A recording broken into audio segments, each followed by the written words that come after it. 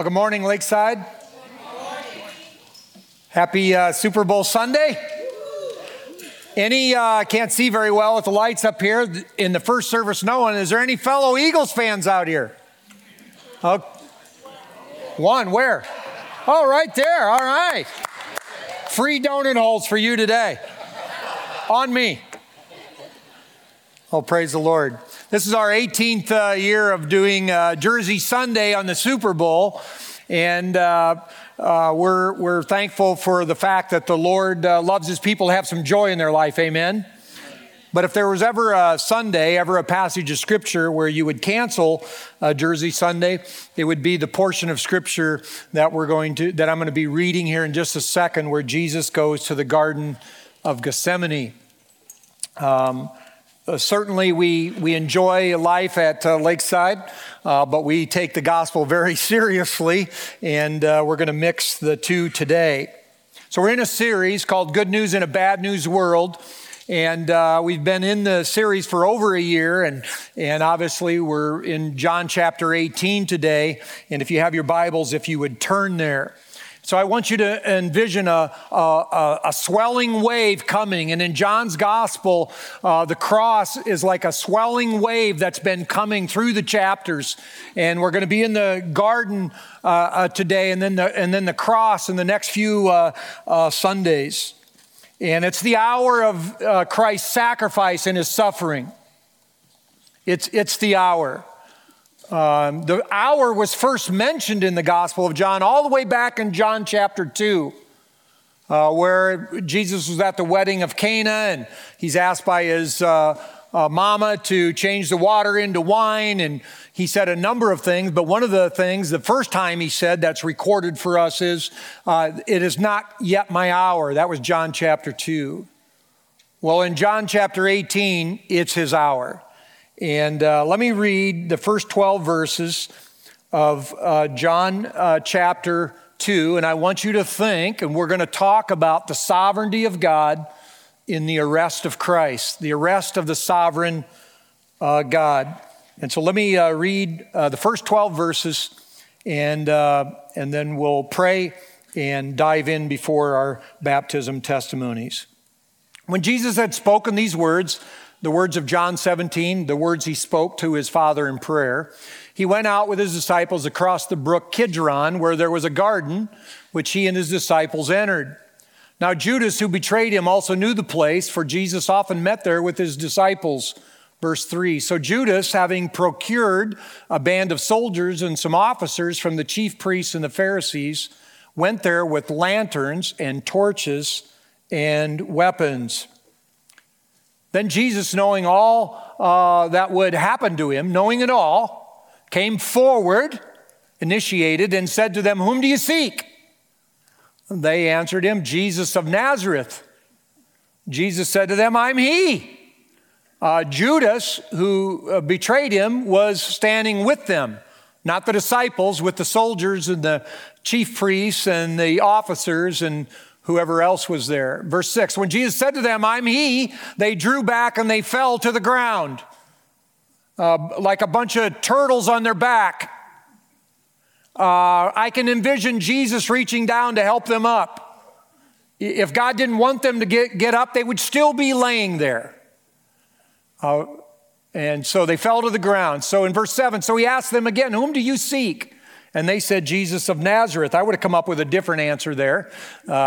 Jesus answered, I told you that I am He, so if you seek Me, let these men go. This was to fulfill the word that He had spoken in John 17. Of those whom you gave Me, I have lost not one. Verse 10, then Simon Peter, having a sword, drew it, struck the high priest's servant, and cut off his right ear. The servant's name was Malchus. So Jesus said to Peter, put your sword into its sheath. Shall I not drink the cup that the Father has given Me? So the band of soldiers and their captain and the officers of the Jews arrested Jesus and bound Him. Today I want you to see the sovereignty of God in the arrest of Jesus. Let's have a word of prayer. Father, we come to You again. The songs that we sing, the testimonies that will be given in a little bit. public testimonies of your grace and mercy and salvation in others' lives. We thank you for that. Lord, you know the group that's gathered here this morning. You know what each one of us is going on in each of our lives. Lord, I just know as the pastor, I don't know much, but I know there's some broken hearts here today. I know there's some valley experiences. Some are on mountaintops and some aren't. Only you, Lord, through the arrest of your Son and the crucifixion of your Son, could give us an encouraging word about your control in all of life. And so, Lord, I pray that you would do that here this morning. In Christ's precious name, amen. Now, I'm going to mention the sovereignty of God a number of times in this account of Jesus in the garden. And so I just want to make sure, if I get this to go here, I want you to make sure that we're all on the same page when you see this seminary word or whatever, the sovereignty of God. Here's what I think Scripture means. I cobbled together a definition. Sovereignty of God means that God has total control of all things, past, present, and future. Nothing happens that is out of his knowledge and control. So factor your own life into this right now. All things are either caused by him or allowed by him for his purposes. He's in control of it all. He's the conductor of the orchestra for those things that are hard in our life and those things that are good in our life. Scripture speaks very clearly about this. And if we ever needed to see the sovereignty of God, the control of God, we need to see it as Jesus, God himself, is being arrested and as he goes to the cross. If he's not sovereign there, he's not sovereign anywhere, amen? If he's in control of evil, as we're going to see, and he's in control of death, then if you know him, you are invincible, amen? If you don't know him, and you're on the opposite side, then you're in deep trouble. And God is saying, no, I want you to come on over to my side. Now, John was an eyewitness of the things he's writing about. He does not mention that he's one of three that get invited into the inner circle, into the deepest part of the Garden of Gethsemane. He doesn't mention that because John's not going to highlight himself.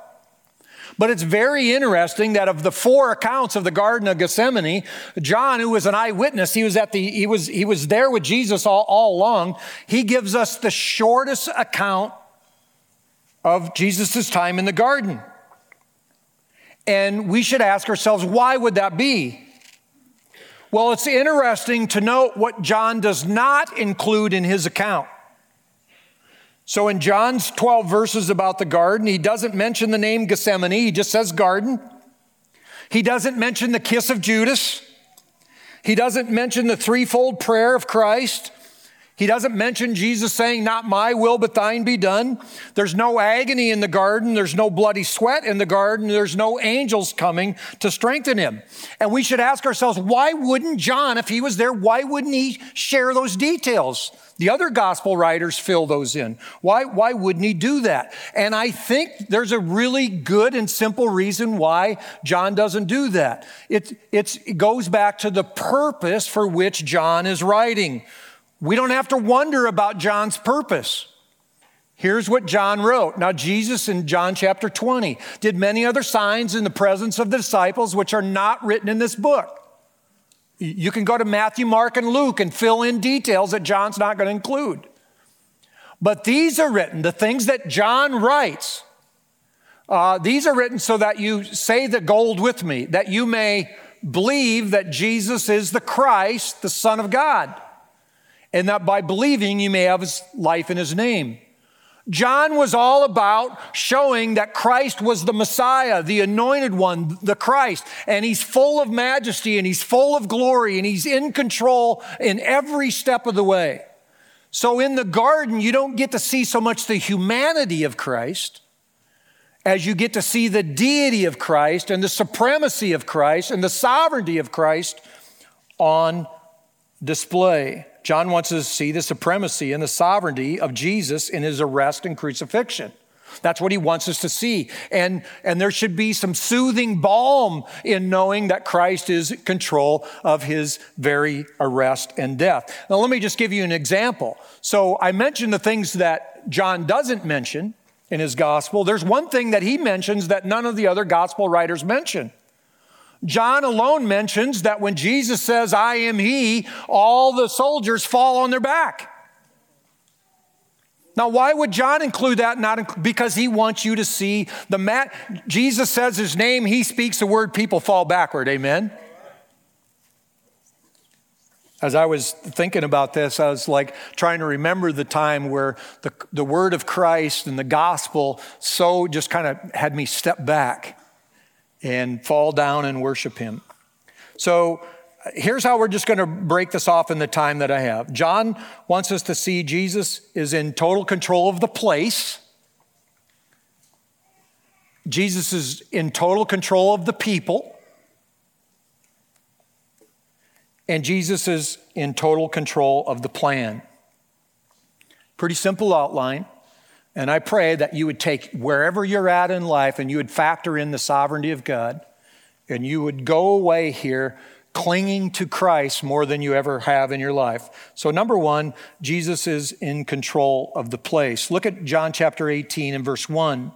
When Jesus had spoken these words, he went out with his disciples across the brook Kidron where there was a garden, And so we have a little video here. There was a little video there. I guess it's not there right now. Since we'll get it back. I had an error in the first PowerPoint, so I had him redo the PowerPoint. I didn't put the video in there. So if you saw the video would take you from Jerusalem to the Lord's Supper, the Last Supper, and it would walk you down through the side of Jerusalem, south side of Jerusalem, out Stephen's Gate, across, down about a 200-foot slope, across the brook Kidron, up the side of the Mount of Olives. There it is. Okay, good job. Let's give them a hand back there. They don't always get a hand back there. And on the side of the Mount of Olives is the Garden of Gethsemane, And so what I want to do is take a couple moments and show you how Christ is in control of the place. So it says the brook Kidron. So there's this little brook that divides the city of Jerusalem from the Mount of Olives. Like I said, it's about 200 foot down. My wife and I, if you go to Israel, you can kind of walk across that little brook. And I want you to think of Jesus walking across this little brook as he's heading to the Garden of Gethsemane. He's going to get arrested. Certainly, Jesus would have remembered the incident when King David was betrayed by a trusted friend. If you went to 2 Samuel 15, you'd have the story of his son Absalom, who's going to betray him. And he recruits David's number one friend and advisor, Ahithophel. And together they join and they're going to betray King David. He gets word. So King David takes off out of the city of Jerusalem. And it says in 2 Samuel 15 that he crosses the brook Kidron with tears in his eyes. And he goes to a place of safety on the other side. And once the betrayal is thwarted, it doesn't actually happen, Ahithophel, his trusted friend and advisor who had betrayed him, hangs himself. Eerily similar to Judas. But even more pertinent, and even for me more penetrating, when Jesus would have crossed the little brook Kidron, which isn't as, maybe when we went across it, maybe as wide as this, as the baptismal tank here, not very wide at all. It was in the middle of Passover. And historians say that in the 2 days of Passover, the main 2 days of Passover, up to a couple 100,000 lambs were slain. And basically what they would do is they would have a conduit. They would have a drain that would flow the blood of the lambs before they would sacrifice. This little conduit would come out underneath the floor of the temple, and there would be a little conduit, and the blood would flow into the brook Kidron. And the brook Kidron during the Passover would swell because of the blood of the Lamb. And of course, Christ is crossing in the middle of Passover, this little brook Kidron. Maybe he could jump over it without getting his feet in the blood-swollen little stream that's going there. But certainly, this would have been on his mind, the very verses that radically changed my life. Let me read the writer of Hebrews. He said, every priest stands daily at his service, offering repeatedly the same sacrifices, say it with me in gold, which can never take away sins. But when Christ had offered for all time a single sacrifice for sins, that's where he's headed when he crosses the brook Kidron. He sat down at the right hand of God, waiting from that time until his enemies should be made a footstool for his feet. Read verse 14 with me. For by a single offering, he has perfected for all time those who are being sanctified. Can you imagine the sovereign Savior walking across the brook Kidron, swollen because of the blood of the lambs that could never take away sins, on his way to the cross? Can you imagine the mindset of Christ? And then if you look at verse 1, it says, the brook Kidron where there was a garden. And I mentioned, John doesn't mention the word Gethsemane. It's in the other gospel accounts. And Gethsemane means oil press or to be crushed. That's a fitting name. But John doesn't mention it here. And we should just take a moment and just ask ourselves, why did Jesus go to the garden? Everything he does is orchestrated, pre-planned, and intentional. Why does he go to the garden? By the way, when my wife and I were over Israel, I snapped this picture. It's beautiful in the daytime, at least now. They got a nice little path in there. And when you go to Israel, our tour got 1 hour in the garden. There's 40 of us, and go find an olive tree to lean up against. And they're not sure if any of the olive trees date back to the time of Jesus, but very close for sure. There are some that are 15 to 1800 years old for sure. And you said one of the most sober times of my entire life was that hour sitting beside an olive tree in the Garden of Gethsemane. Why did Jesus go to the garden? Well, I mean, there could be a number of reasons. That was always the place he went to pray. It would be the place he would go to get rest.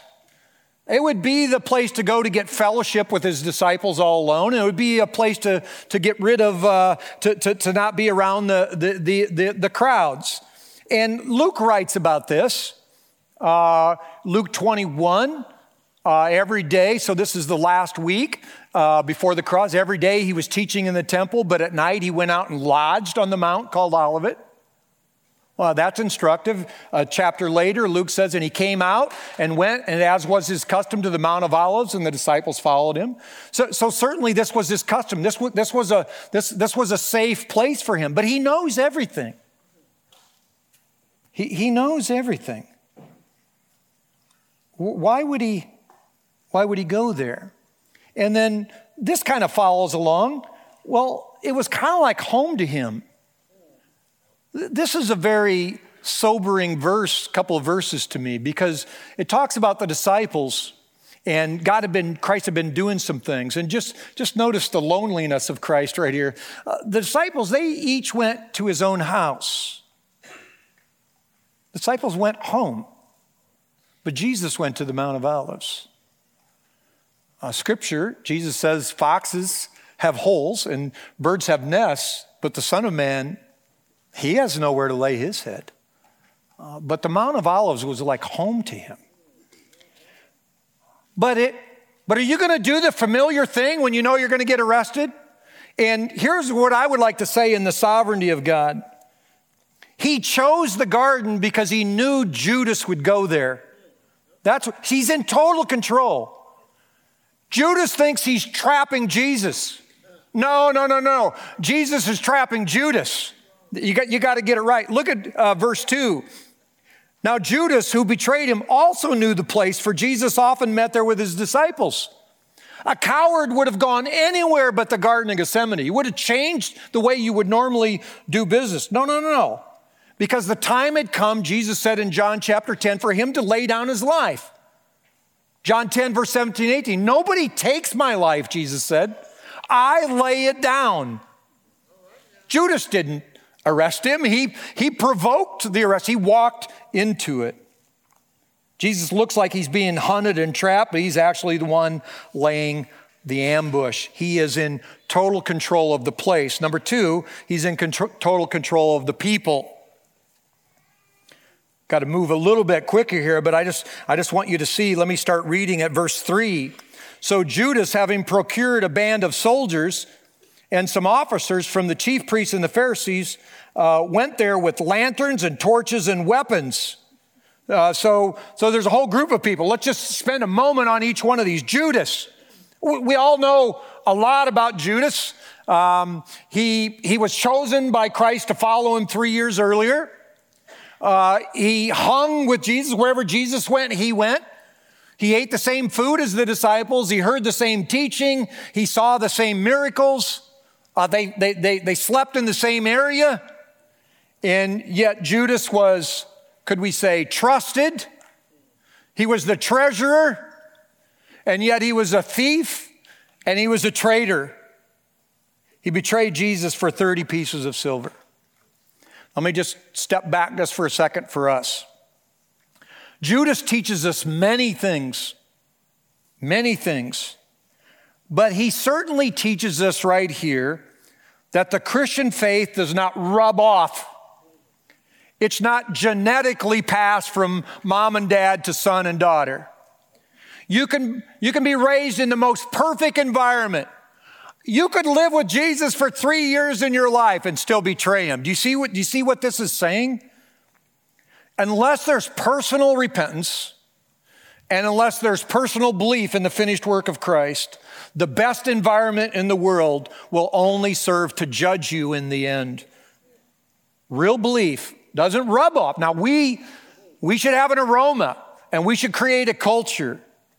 But each person has to come individually. Now, Judas brought many others, it says in verse 3. A band of soldiers, that's the word for cohort. That would be a tenth of a Roman legion. That would be 600. In history, sometimes they use the word to a third of a cohort, which would be 200. Let's just go with the conservative and say 200 here. And some officers from the chief priests and the Pharisees. Matthew said Judas came with a great multitude. I'm going to say, let's say 500. Well, why did they bring 500? Well, I mean, they had heard about Jesus. The Roman soldiers who were overlooking the temple, always with suspicion, must have saw Jesus a couple days earlier go in there single-handedly, throw up the tables and drive out the moneylenders. Nobody stopped him. The soldier didn't step in. So they were armed for bear with lanterns and torches and weapons. I wrote for myself, how tragic for Judas to exchange the eternal light of Christ for a handmade torch. Wrong decision. Let me read verses 4 through 9. Then Jesus, knowing that all would happen to him, came forward and said to them, "Whom do you seek?" They answered him, "Jesus of Nazareth." Jesus said to them, "I am he."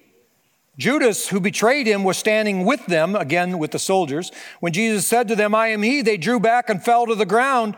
So he asked them again, "Now whom do you seek?" They are idiots because they give the same answer. And they said, "Jesus of Nazareth." Jesus answered, "I told you I am he. So if you seek me, let these go." He's initiating contact. I want you to see the sovereignty of God. If you put all of the gospel accounts together, Jesus speaks first. He walks towards them.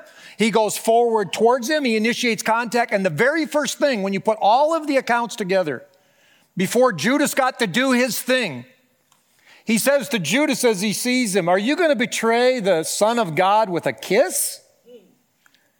It just ruled what Judas was going to do irrelevant. I mean, he still went ahead and kissed him, but it was like, "Oh man, you stole my thunder, Jesus." Well, yeah, because he's in total control. He says 3 times, "I am he." In the original language, the word "he" is not there. This is the name, the divine name that God gave Moses at the burning bush. "Who do I say sent me?" Say, "I am sent you." It's the unmistakable use of the divine name given to Moses at the burning bush. When he said, I am, people fell backwards down to the ground. John chapter 6, I'm the bread of life. John chapter 8, I'm the light of the world. John chapter 10, I'm the door of the sheep. John chapter 10, I am the good shepherd. John chapter 11, I'm the resurrection and the life. John chapter 14, I am the way, the truth, and the life. John chapter 15, I am the true vine. He is the I am, amen? They fell to the ground, and I want you to look at verse 5. They answered him, Jesus of Nazareth. Jesus said to them, I am he. Judas, who betrayed them, was standing with them. They fell to the ground, and Judas went down too. Wouldn't right there you come to your senses and say, I'm switching sides? This shows the coldness of unbelief. Now, Simon Peter's mentioned in our account. And the only time that they used both names for Simon Peter is when he's going to act independently of God. So he's Simon Peter. He's going to take things under control. But I want you to see that when all the soldiers fell to the ground, it was a remarkable fulfillment of prophecy.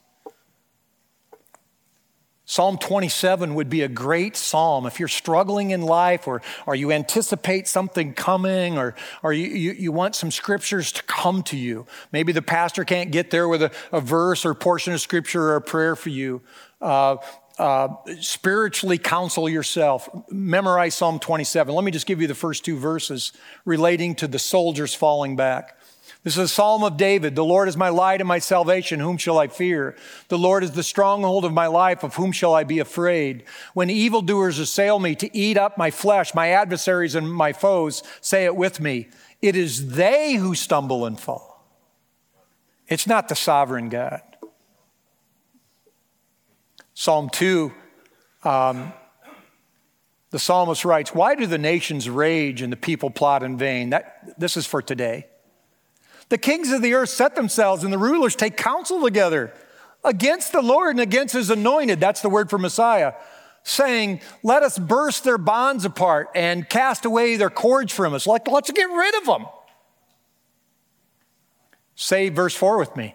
He who sits in the heavens laughs. The Lord holds them in derision. All the chaos that's going on today, it's not even enough to get the Lord to stand up. He's just going to take care of it sitting down.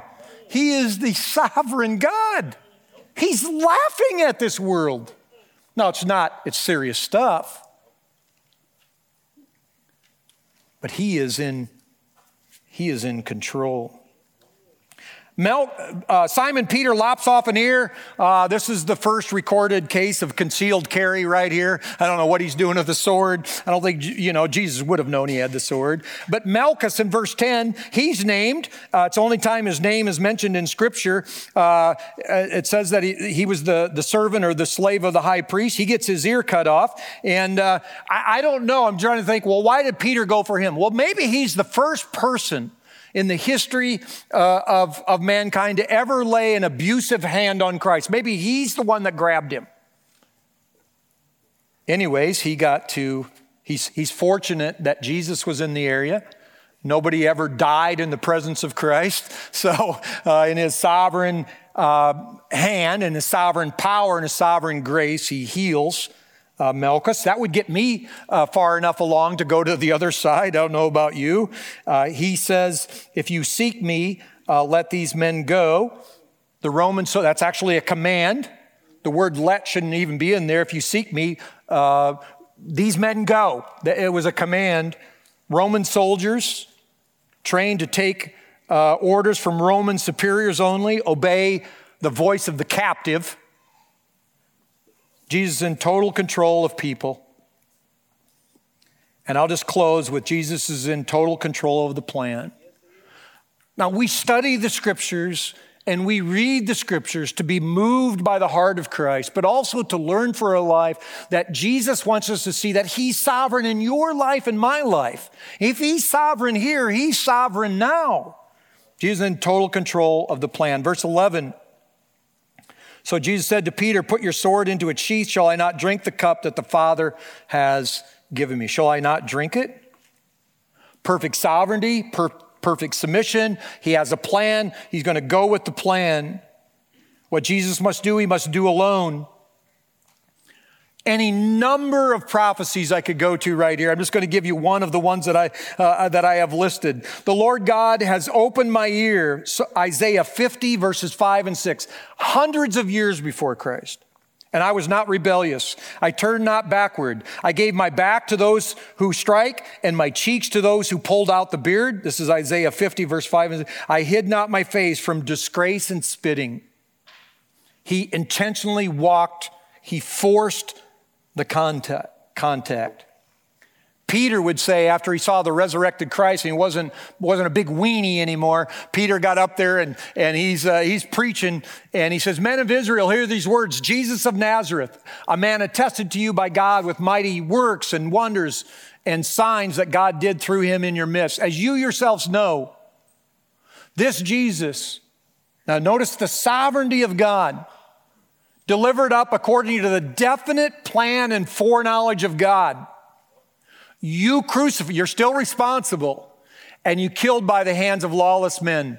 God raised him up, loosening the pangs of death because it was not possible for him to be held by it." This is the gospel. It's the good news in a bad news world. Jesus came willingly, knowingly, on our behalf, substitutionally and individually. He was the only one. If we collectively took all of our goodness and we embellished it just a little bit and we wrote it on paper, we wouldn't even come close to being qualified for the cross. Jesus was, amen? We're thankful. Not a helpless victim, a sovereign Savior. And you and I should be encouraged by this.